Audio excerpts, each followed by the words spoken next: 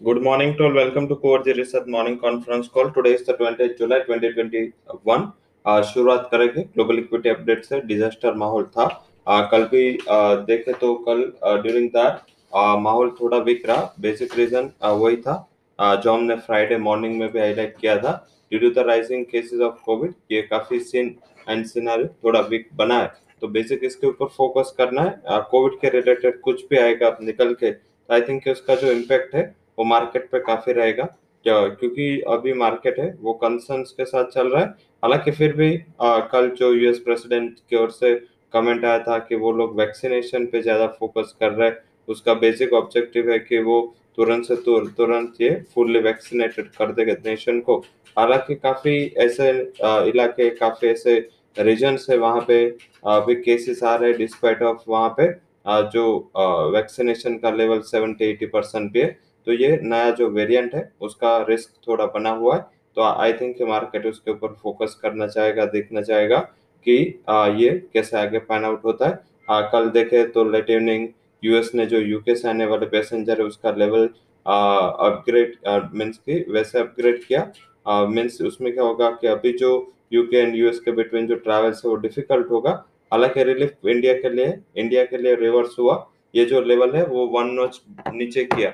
Means कि India US का travelling जो करना है वो अ, जो कल था उससे आज इजी होगा।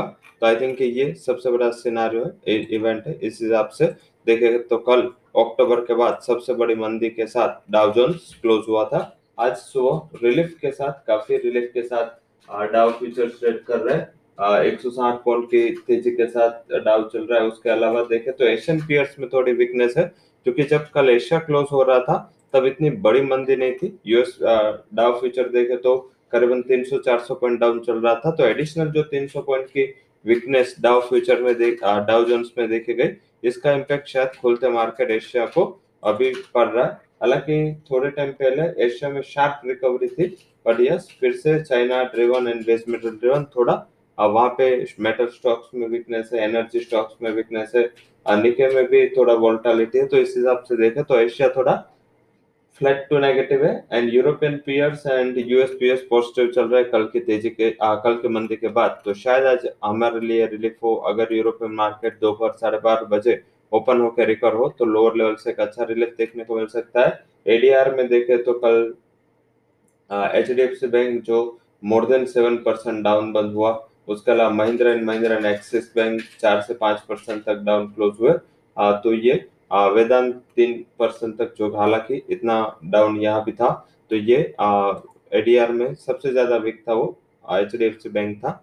हालांकि आज बात करें तो आज जो भी हमें ध्यान देना है उसके ऊपर बात कर लेते हैं। Stocks in F and O, उसमें कैडिला की एंट्री हुई। उसके अलावा Indian housing, NMDC, Nalco, PNB, steel authority of India and Sun TV, ये जो सारे स्टॉक्स हैं निफेंडो बैन में। डेटा में आज इक्विटीज के लिए कुछ नहीं, कमोडिटीज के लिए देखे तो यूएस बिल्डिंग परमिट्स है, वो इतना इम्पोर्टेंट डेटा नहीं, बट थोड़ा बहुत इम्पैक्ट मेटल्स पे आ सकता है। अर्निंग वाइज देखना है हमें आज एंड कल दोनों के अर्निंग को डाइजेस्ट करना है। कल equity markets and forex market कल बंद है एंड कमोडिटीज मार्केट में सेकंड ट्रेडिंग सेशन में मार्केट चालू हो गए। तो आपको आज के अर्निंग में important Asian Paint, Bajaj finance, Crisil, DCM Shriram, ICICI prudential life, ICICI securities, ITDC, Jubilant green, साथ में Kohinoor, Newgen, network 18, TV 18, Reliance industrial infra, Shyam metallics, Syngene and Thirumalai chemical, ये आज के इम्पोर्टेंट नतीजे हैं। आज बजाज फाइनेंस एंड कल बजाज फिनसर्व, ये दोनों का इम्पैक्ट आज लेना है क्योंकि कल मार्केट में ऑलरेडी है। उसके अलावा कल CEAT, Gland pharma, Havells, Hathway cables, Jubilant food, Lakshmi machine, Mahindra CIE, Polycabs, Rallis, Shanti gear, Sasken, Shakti pumps, Tanla, supreme industry and Tejas network, इसके तिमाही नतीजे कल आने, तो इस पे ध्यान रखें। आज sector wise cement, pharma, oil downstream कंपनियां फोकस में रह सकते हैं। वही ऑयल अपस्ट्रीम कंपनियां जो एक्सप्लोरेशन के साथ जुड़ी हुई एंड फाइनेंशियल्स में एक रेस्टिव मूव देखा जा सकता है।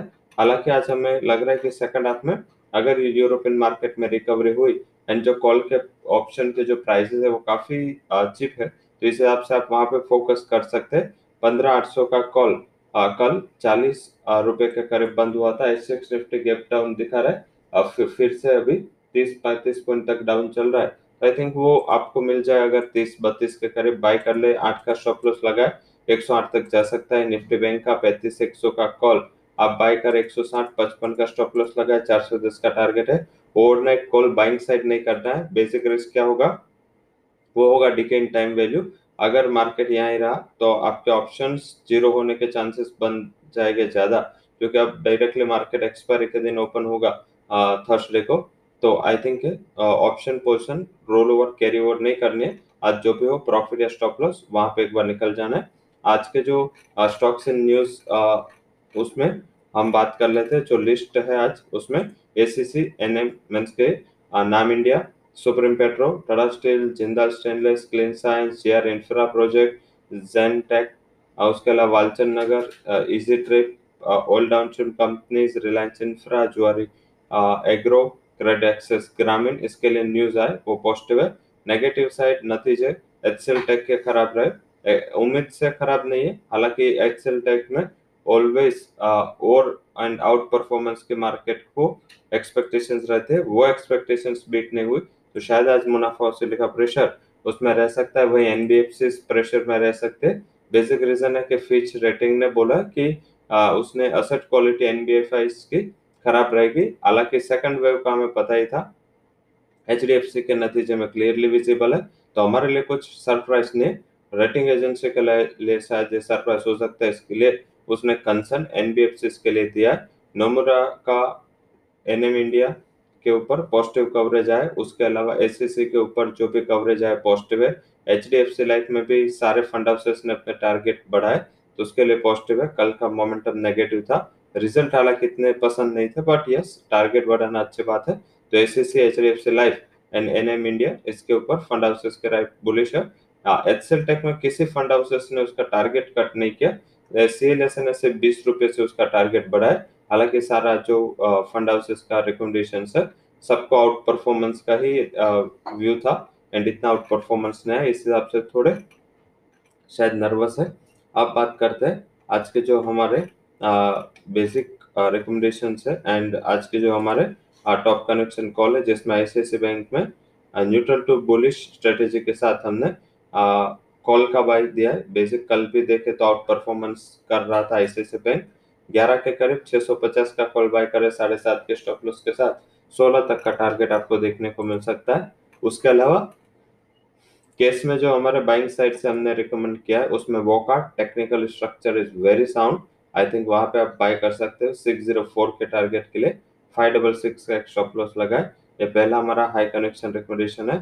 सेकंड जो हाई कनेक्शन रिकमेंडेशन है वो है Laurus lab, is a buy call, 691 would be target, stop loss लगा ले आप 650 का।